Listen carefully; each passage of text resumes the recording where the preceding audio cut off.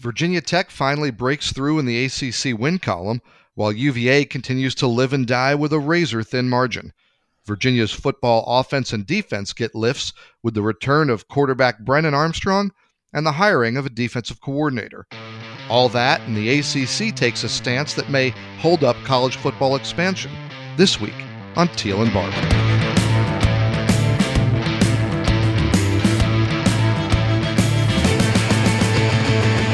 Welcome in to episode 74 of Teal and Barber, the Richmond Times-Dispatch and Richmond.com's Virginia Tech, UVA, and ACC sports podcast. I'm Mike Barber, ACC beat writer for the paper, and joining me here as always, my co-host, the 13-time Sports Writer of the Year and the Virginia Sports Hall of Famer, David Teal. David, how are you this morning? I'm doing great. I tried to reach you, or our coworker Greg Medea tried to reach you at one point yesterday, and you were off with something a little more important. What were you doing? How were you spending the afternoon yesterday? Well, with the kids off of school on MLK Day, I took Tiny Teal to see Sing 2. We masked up and socially distanced pretty well in the theater with our assigned seat. I like it, and I know this is a sports podcast, but who can resist a little movie review? David, how was Sing 2? We loved it. Now, Laura does not know Bono or Matthew McConaughey or Scarlett Johansson or any of the big names that are in the movie, their voices, but it was great. I mean, we were dancing in the seats and just having a grand time. Now we'll have to put it on the list. We spent most of the last couple. We got a lot of snow here again in Charlottesville, 5 inches, so a little less than the first big snow we got, but enough to keep us basically homebound. And my 2-year-old, he's in one of those kicks where if he likes a movie, we watch it again and again and again. And luckily for me, he's got pretty good taste. So the movie that was on high volume repeat was Encanto, the new Disney movie. And the songs in that are great. The only thing that's kind of funny is he's to that point now where he's not necessarily getting the whole story as a 2-year-old. So he often asks me to fast forward or rewind, and he just wants to hear certain songs over and over again. So again, like I said, luckily, if you haven't seen it, good movie and great soundtrack. There was just a New York Times article I saw on one of the songs there, the We Don't Talk About Bruno. It slaps, as the kids say. So we've enjoyed having that on high repeat and learning some of those songs. Well, what had been on repeat for a while, David, was Virginia Tech losing tough ACC games. Mike Young told us after the UVA loss, guys, I just need something good to happen, right? His team was playing hard, playing connected, just needed to break through. Well, something good happened over the weekend with the win over Notre Dame, which had been as hot or hotter than any team in the ACC. David, what did we see finally in that one from Virginia Tech to maybe give us some hope there for the Hokies the rest of the way? Well, first of all, Mike, it was an ideal matchup, I think, for Virginia Tech, Notre Dame's 6-game winning streak notwithstanding. Number one, it was at home. Number two, the Fighting Irish, for all of their offensive firepower, they are lacking a little bit on the defensive end, especially in the interior. And boy, did the Hokies exploit that with Keve Aluma, and most important in my mind, Justin Mutz, who, as you recall, he only took 2 shots in the loss at UVA. And he only scored 6 points in the home loss to NC State. And Mike Young, to his credit, sat him down after the UVA game and didn't say, I need more of you. Young took the opposite approach. He goes, what can I do as a coach to make things easier for you and get you more involved on the offensive end? And then at the end of the conversation, Mike Young said he told Justin Mutz, pin your ears back and go play. And that's just what that young man did. He had a season-high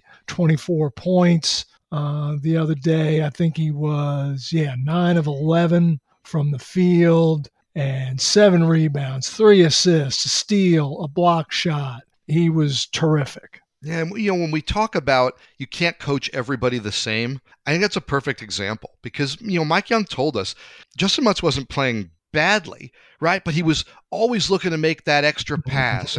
And sometimes that's not what a team needs. And sometimes you have a player that's naturally unselfish and willing to go after it on the glass and do the other things. But hey, Virginia Tech needed him to be aggressive and go score. And you're right. I think Mike found the right way to do it. He didn't need a kick in the butt because he was playing hard. And he didn't need, he didn't need to be dressed down. He didn't need to work on a skill. He just needed that mindset of, hey, we need you to go get it. So what can we do around you to make you comfortable to, just like you said, pin your ears back? You always hear that with pass rush. Bud Foster used to say that about his defensive ends. He said, I just want them to get in that mentality where they pin their ears back and go. And Justin Mutz did that. And because Mutz was so effective, and because Aluma was so effective inside, I think that's what helped Nahiem Alleyne kind of break out of his shooting slump. Because number one, the pressure's off a little bit, right? You're not taking every shot feeling like, if I don't hit this, we're not scoring on this possession.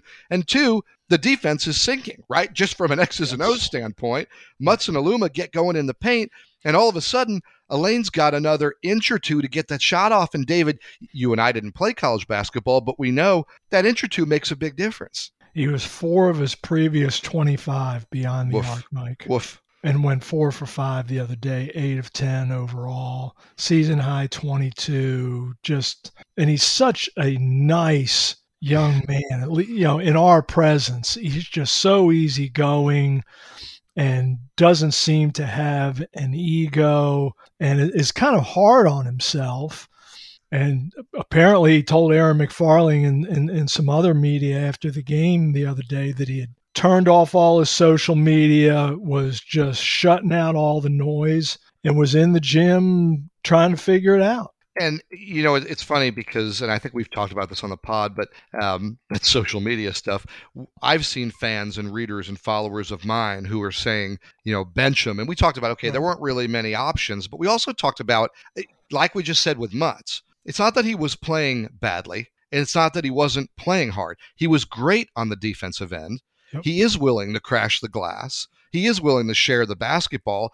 This was just a shooting slump. And again, we go back to Mike Young, and, what did Mike Young do to help him? I'd say nothing, right?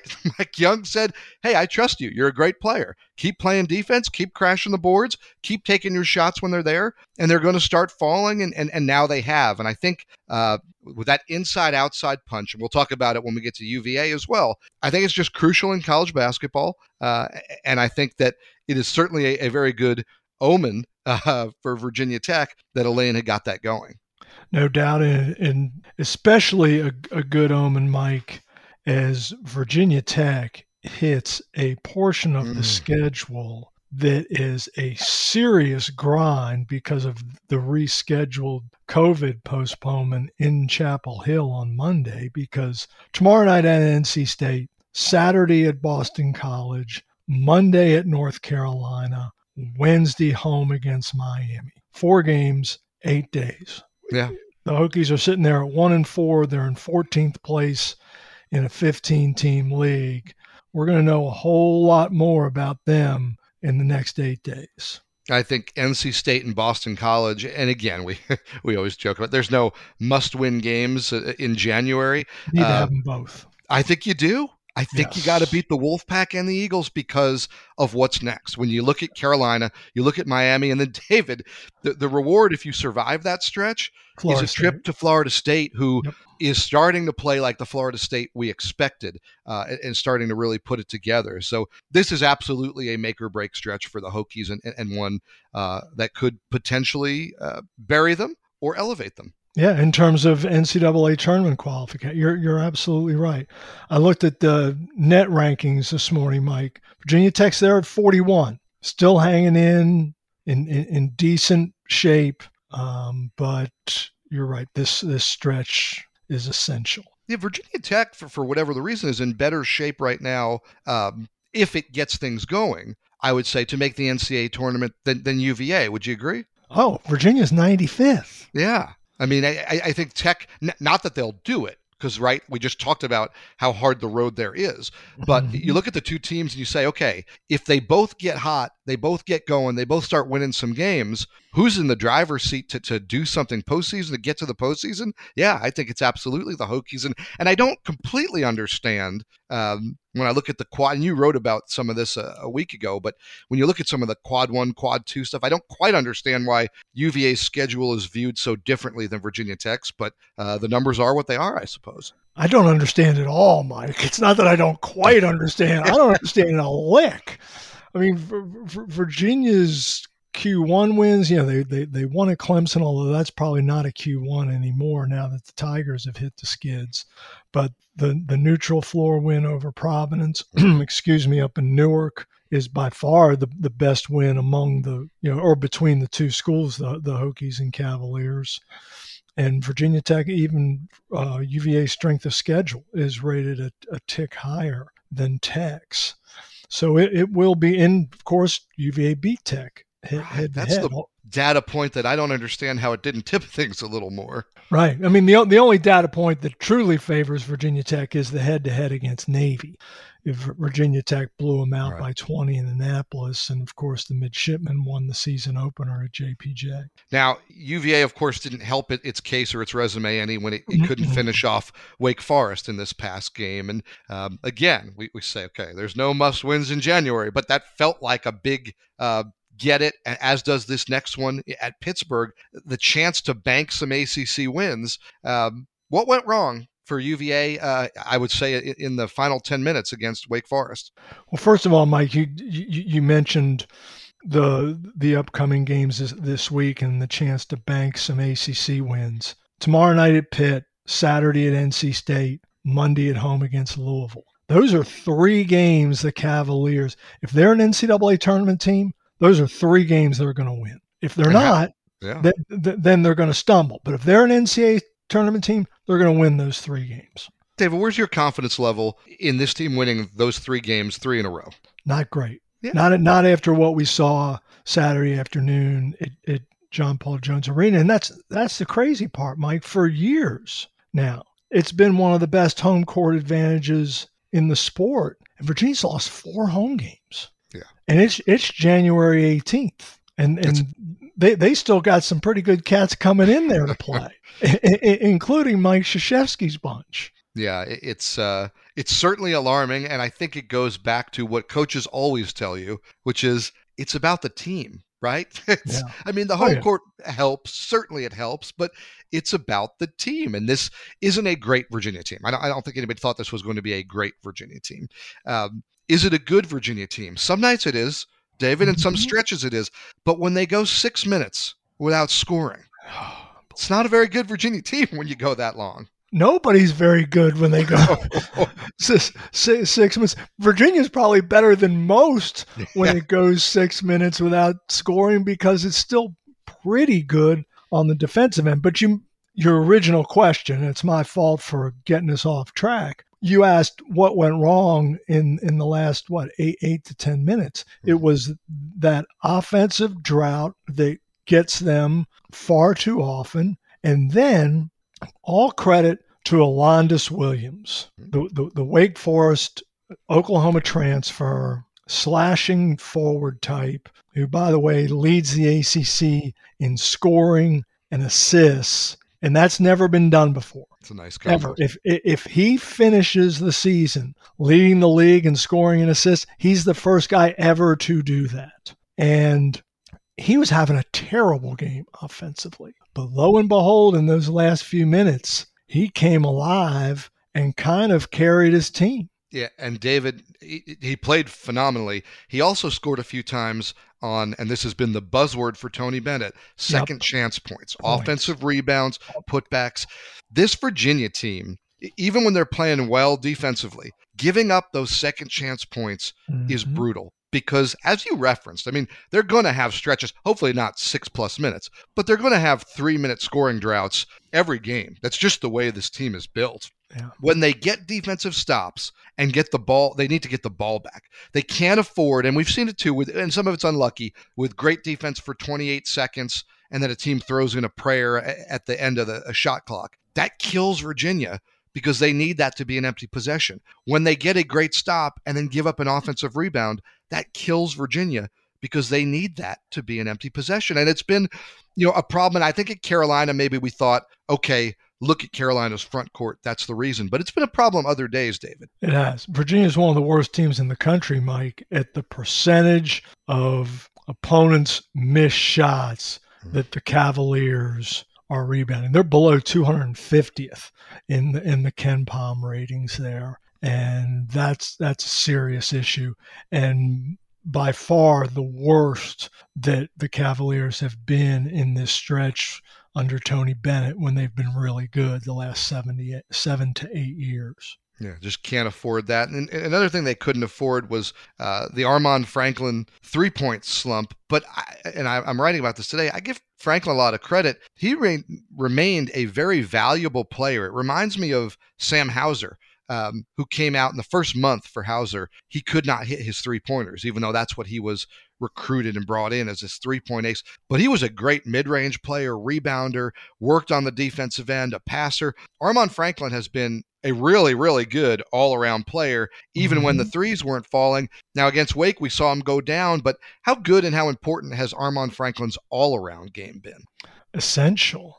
When you consider Virginia's struggles offensively and the fact that he has discovered that mid-range game, he can get down in a stance, and he's got a wingspan to him that makes him effective in passing lanes.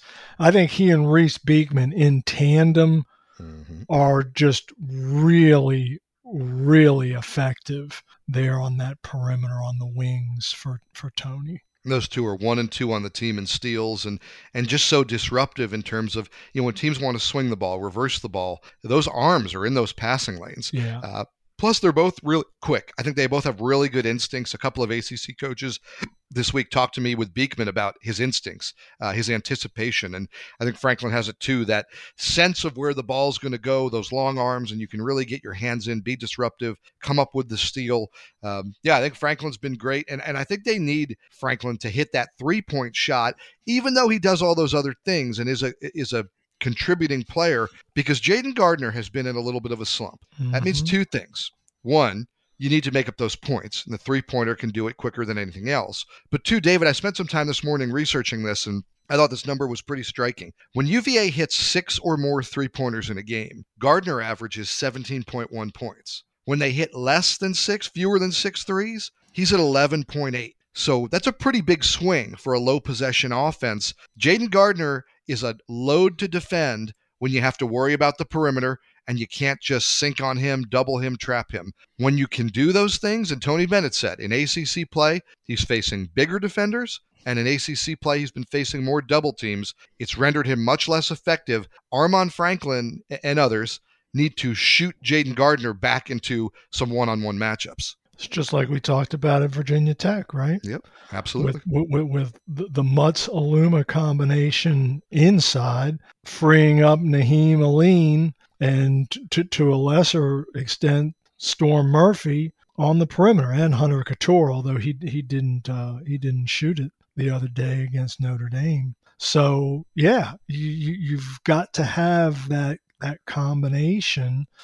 And I had not realized that. Those are very striking numbers about Gardner. Yeah, that was how I spent my morning, was going through looking for a correlation, and sure enough, it did not take long before it jumped out. Jaden Gardner, to open the year, I mean, he looked like he might be ACC Player of the Year type caliber. Now, at one point, I had asked Tony Bennett, I said, how much of that is going to translate non-conference to conference play? And to Tony's credit, he said some of it will, some of it won't, but they certainly need more from Gardner. I don't know if he's Player of the Year caliber, but they need more production from him. And that does bring us, when we're talking about Player of the Year, to this week's edition of Who You Got.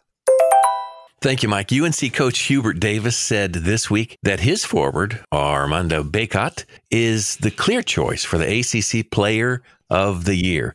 Do you agree? Who you got as ACC Player of the Year right now? Let's start with David.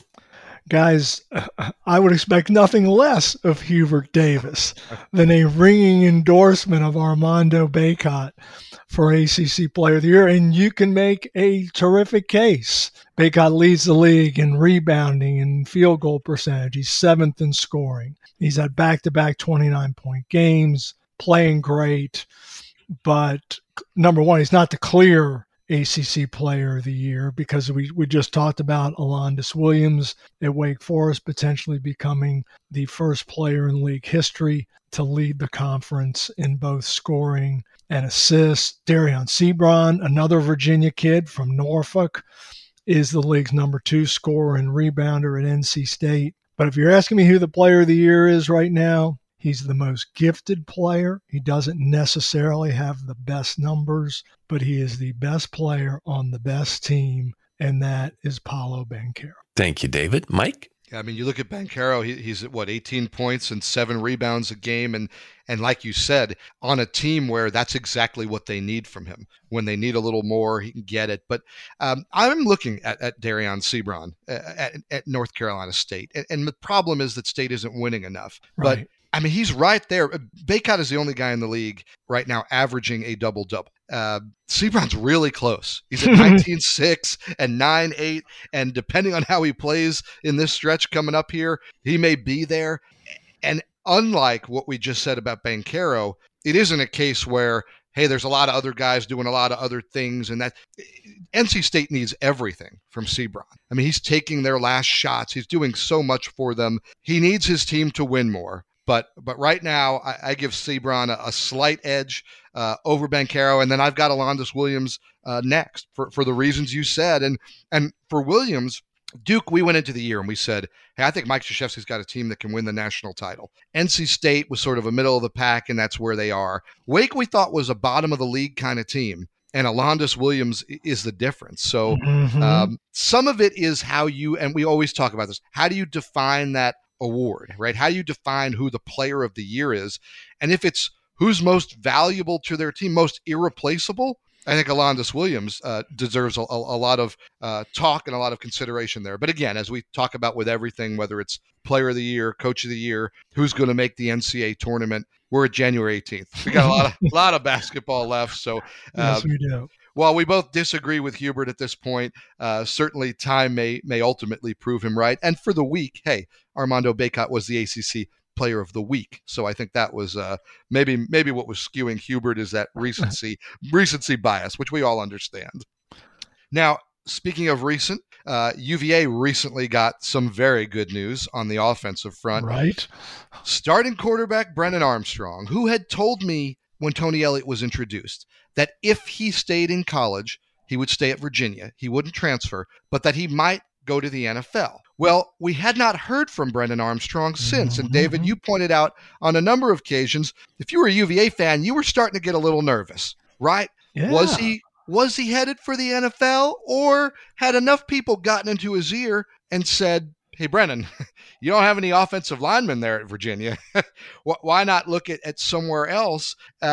But Brennan makes it official. David, I think it goes without saying, but how big is the return of Brennan Armstrong for UVA and Tony Elliott? It couldn't be larger. It just could not be. You're talking about a guy who, now that he's going to start for a third year, is going to rewrite every record at UVA for total offense and passing and touchdown passes. And he's just that good. And you pair him with Keaton Thompson and the return, hopefully from injury, of Lavelle Davis and Dontavian Wicks, who was all ACC and figures to be again next season. That's a pretty good place for the offense to start. Now they just got to find some cats to block. Cats to block and maybe some cats to run the ball. Although I know that there's some backs that people still have high hopes for. Mike Hollins comes to mind, but man, there's nobody left up front. And that is scary. And, it reminds me, David, of Bryce Perkins' first year. Yes. I thought Bryce Perkins' second year, there was a great offense around it. Bryce Perkins' first year, if you guys remember, the offense was essentially crafted for him to run away from the offense and then make a play, whether it was a throw downfield or a run. And it worked because Bryce Perkins was an outstanding athlete. And not that Brennan Armstrong isn't, but I just think fans may need to take a deep breath and be ready for the fact that it might look more like Perkins year one than what we saw from Brennan Armstrong a year ago. The game that always sticks out in my mind, Mike, about Bryce Perkins' first year as a starter in 2018 was at Notre Dame. Yeah. Because the Cavaliers they're absolutely in that game, but they couldn't close because of strip sacks. And Bryce Perkins he was overwhelmed by the Notre Dame pass rush time after time after time. And in that way, it's almost like UVA's game this season at home against Wake. Yep. It was good as that O-line was for most of the season. They got worked by the Deacons that night. I believe Armstrong was sacked 5 times, and it might have been 10 had he not been so elusive. It was that kind of night. But you mentioned that there's nobody left up front. Olu to Michigan, and Haskins to Southern Cal, and Bissinger to Southern Methodist. He got hit hard by the portal now. Yeah, they got hit hard, and what it shows is those guys are good players, right? They didn't go to be closer to home, not to knock the kids who do, but they didn't go to be closer to home or to reunite with they went to the top programs in America because that's how good this line had been, and it was built by Garrett Tujague. I feel for Garrett Tujague in the sense that he came into UVA and the line was terrible. I mean, they stunk. Kurt Bankert, bless his heart, playing behind that line his first year. And then Perkins, we just talked about that first season. And Garrett Tujague just went to work developing young guys. He'd always bring in 1 or 2 guys from the portal and from big places, right? Notre Dame and Oklahoma State and, okay, I don't know if it's a big place, but a big league. Rutgers out of the Big Ten when he got Marcus Applefield. So he always had that guy that he brought in to help turn things, but he was always developing these younger players. And yeah, guys like Chris Glazer, and they learned by being thrown into the fire. Ryan Nelson, who just declared for the NFL draft. Yes, they learned by getting thrown into the fire, but at the same time, Tujague was developing and building, and what he built was this past year's line, and Garrett Tujague was retained because he did a great job coaching the line. He's on Tony Elliott's staff, and essentially he's been asked to do it again, do it all over again, right? Yep.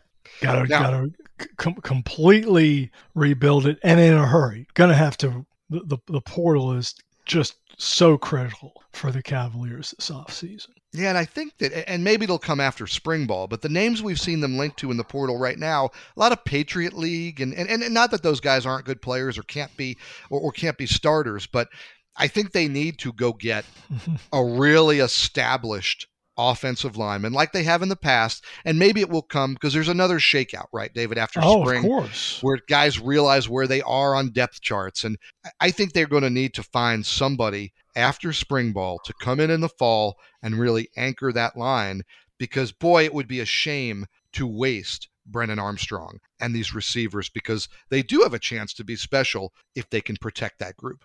Absolutely agree. Now, they also have to protect that offense with some defense. Well, they went out and they got themselves a new defensive coordinator, John Rudzinski from Air Force. He had been on the staff there for 14 seasons, the last 4 as a defensive coordinator. And now we, I guess, have an idea of what this defense under Tony Elliott, who again is an offensive guy, what that defense may look like. Well, Mike, the last 3 years at the Academy, the Falcons were top 20 in the country in scoring defense. And that is impressive indeed. What I want to know is, did Tony Bennett make this hire? This guy's a Green Bay native. So he comes with Tony Bennett's just wholehearted endorsement. Yeah, Tony can never have enough guys who poo-poo the snowstorms we get here in Charlottesville, as Tony did again this week. But, David, this Air Force defense was outstanding this year. Mm-hmm.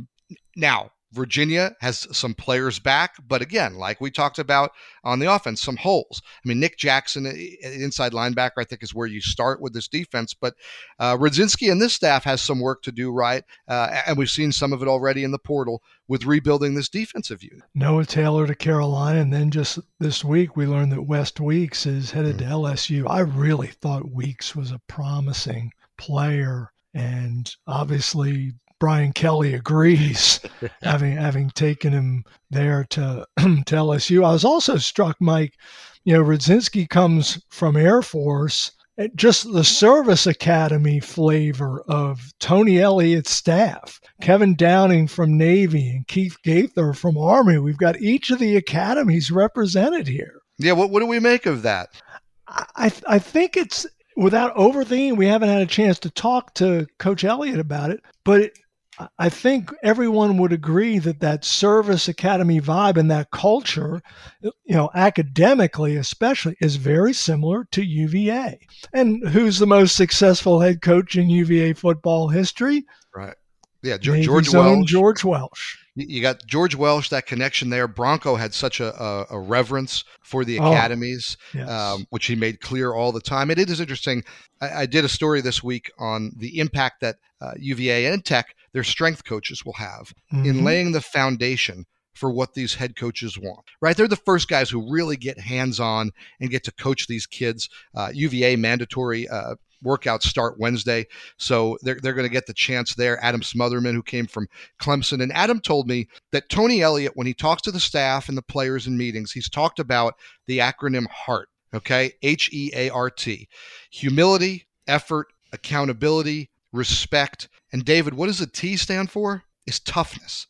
Yep. And I think that the military academies, and maybe it's cliche, I think they all bring that aspect of toughness. It's demanded. It's what's respected at the academies. And I think part of the reason there, as they use this HEART acronym and they want those elements like Tony Bennett's pillars, the T, the toughness, I think that's the common thread as you look at some of these hires. I would agree. And it was an interesting story, Mike, that you did, because you're right. Before the new head coaches actually get to be on the field evaluating these young players, their strength and conditioning staffs have far more access to them and get to test their toughness and see how they respond to adversity in demanding circumstances. Yeah, I asked Brent Pry, the new coach at Virginia Tech, about that. And I thought he made that point really well, where he said, there's adversity in the weight room,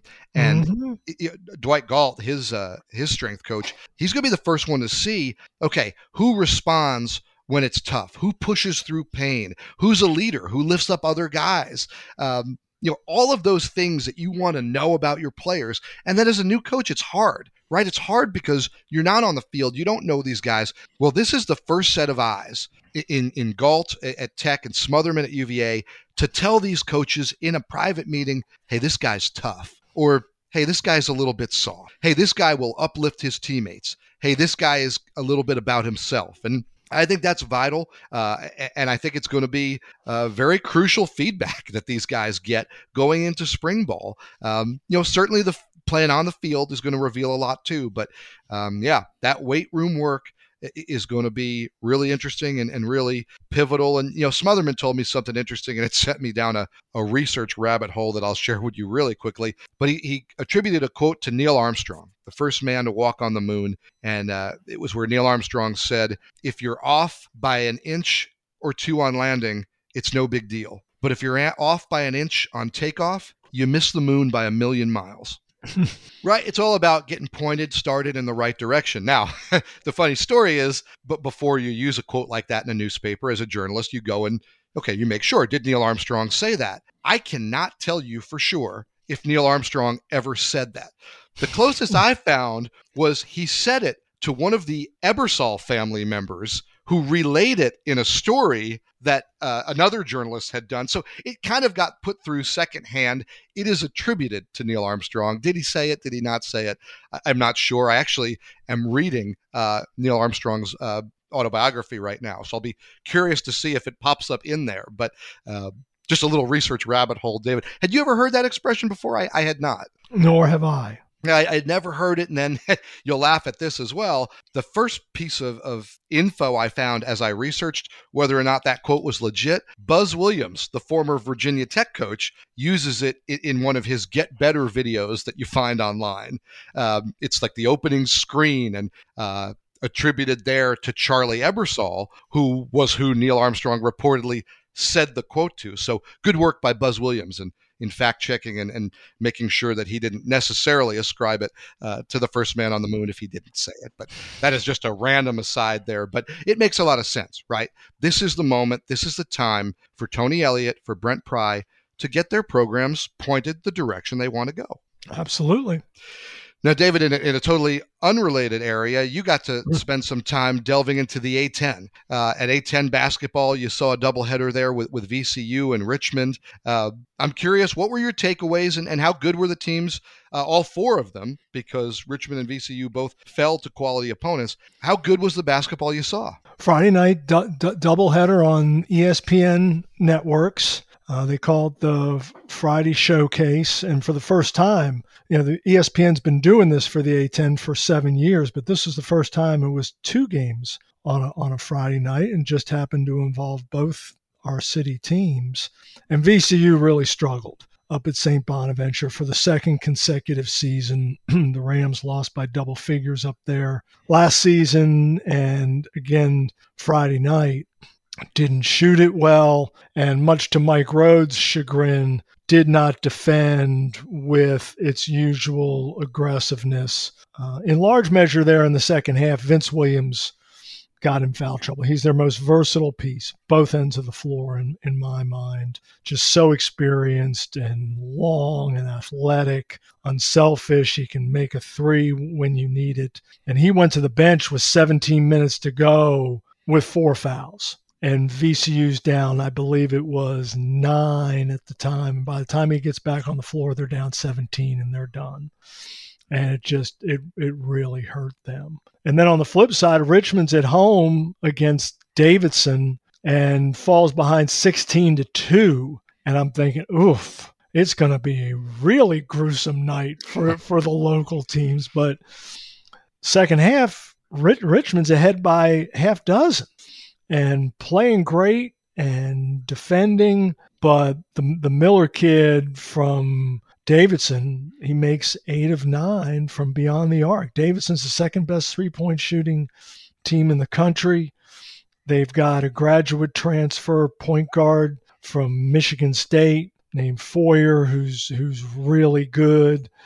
And the portal hurt Davidson because Kellen Grady left for Kentucky, where he's tearing it up for the Wildcats and averaging double figures and has started every game for John Calipari. But Davidson right now, Mike, has won 13 in a row, tied with Auburn for the second longest active winning streak in the country. And oh, by the way, who plays at the Siegel Center tonight against VCU? But none other than those Davidson Wildcats. And I'm really looking forward to getting in the car here later this afternoon and heading up the road to watch that game. Yeah, I'll be watching that one on TV because Richmond 1-3 now in the conference. I think they're in a bad spot, but VCU still got a chance. I think they're 10-5 overall. They're 3-1 in the conference. Still think they have a chance to make something special out of this season. Certainly, you got Dayton and St. Bonaventure up there near the top of the league too, and it remains to be seen exactly what I think Rhode Island and St. Louis are, but they have a chance to be good. But yeah, this one tonight, it should be entertaining. And Davidson looks like the real deal. I mean, Davidson looks like, forget league affiliation, they might be the real deal. I'm curious as we look around the state, who's the real deal? And that brings us to this week's edition of Take It or Leave It. Thank you, Mike. So, the best college basketball team in Virginia this season is in the Atlantic 10. Take it or leave it. Let's start with Mike. Well, I'll say I don't know, but I would say that right now, I would say that VCU is the best team. If you asked me if I had a team and you said you got to play somebody, VCU's my last choice right now. I think they are their style of play. I think they've got some versatile pieces. I think they have the talent. What Mike Rhodes is doing matches what his roster is. That is an interesting place always to play. So, yeah, I think right now the best basketball team in Virginia is in the A10, and I think it's VCU. Now, with Virginia's defense, that may change and as the season goes on, and we talked about Tech's talent. But, yeah, right now, give me Mike Rhodes and the Rams. Thank you, Mike. David? Mike, I agree, and for one primary reason. VCU has been whole, meaning Ace Baldwin has been back now for 7 games. And the Rams are 6-1 when he's on the floor. And the one, obviously, was a big hiccup at St. Bonaventure, but St. Bonaventure is the reigning A10 champion and returns all 5 starters from that team. And all 5 of those starters averaged double figures last year and averaged double figures this year. Translation, they're really good and they're really experienced and they are a load on their home court. So that is not a red flag for me. And you combine Baldwin and Vince Williams, and they got Marcus Sahonis, the Washington transfer, off the bench. I like this team, and I'm really interested to see how it bounces back tonight against league leader Davidson. Should be a good one. And David, before we go, last week you had the chance to spend a little time with ACC Commissioner Jim Phillips. And the main topic of that call there, David, was the ACC's, let's say, opposition to the expansion of the college football playoff as it's currently being discussed. Take us through the commissioner's point of view and the league's point of view on this. Well, first of all, Mike, I give Jim Phillips credit because he's really the first to come out and say, here is exactly what we are objecting to. Here's where we might be flexible down the road. And what Phillips and the ACC, and Phillips is beholden to his membership. This is not a Jim Phillips thing.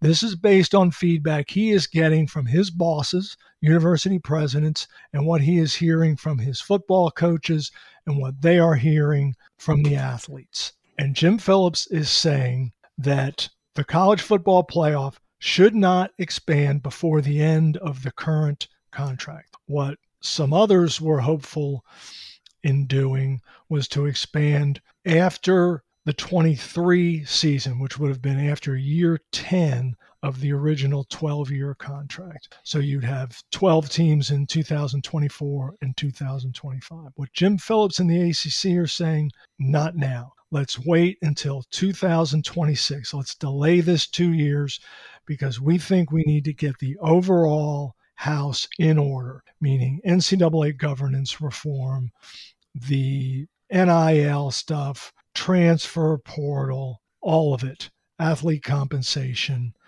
and see where all that lands first. He just thinks it's a matter of priorities. And what he harped upon repeatedly during this half-hour conference call was player safety, and the fact that he has heard from Clemson, which has participated in 6 playoffs now, that the athletes believe it's enough of a grind as it is. And we heard it, Mike, at the kickoff from Matt Bockhorst, an offensive lineman for Clemson, who was asked at the podium, what would you think of an expanded football playoff? And he said, as an offensive lineman, I don't want to play any more games. I've played a 15-game season, and that's about as much as I've got in me. Yeah, and it's a fair point. Now, so I think, David, that some people view it as Jim Phillips and the ACC having a little position of power and trying to leverage some of the things that they want here and maybe not holding the expansion talk hostage,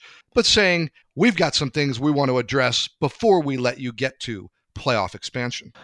Yes, but Mike, I don't think that the ACC's stances on, say, NIL and wanting federal intervention there to kind of supersede all these varying state laws, or NCAA governance reform, or concerns about the transfer portal, they're not really out of step with the other Power Five. I think some people believed, and Jim Phillips addressed this directly on the call by saying it's absolutely positively, in his words, not true, is that some people believe that the ACC was trying to leverage Notre Dame and keep the CFP expansion take it from 4 to 8 rather than 12, and then only have a couple of at-large bids, which really could squeeze Notre Dame out of football independence and into joining the ACC, which would be a moneymaker for the conference.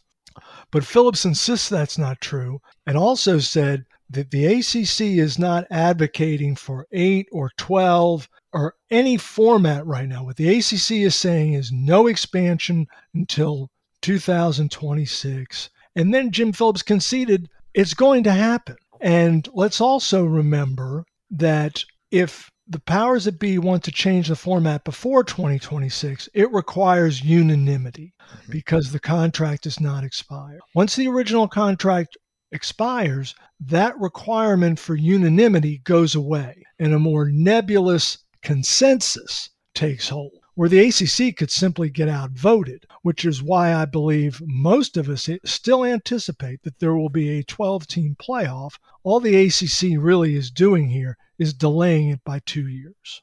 Now, Notre Dame, if you're Notre Dame and you want this expanded playoff, all you have to do is play the long game, right? It's coming. Mm-hmm. Yes. Is there any scenario, David, where Notre Dame joins the ACC between now and expansion? In other words, until expansion. So the contract was what, 2026? Could you see a scenario where Notre Dame joins the ACC for 4 years and with the caveat of, hey, we're out once we expand the playoffs? No. Who wouldn't let it? ACC wouldn't allow it? I think the ACC might actually, just on the off chance that they decide, hey, we liked it. But the 4-team playoff has worked fine for Notre Dame. There's 4 at-larges. If Notre Dame's good enough, they're most likely going to get in. They've gotten in as a member of the ACC in the COVID year, and they've also gotten in as an independent.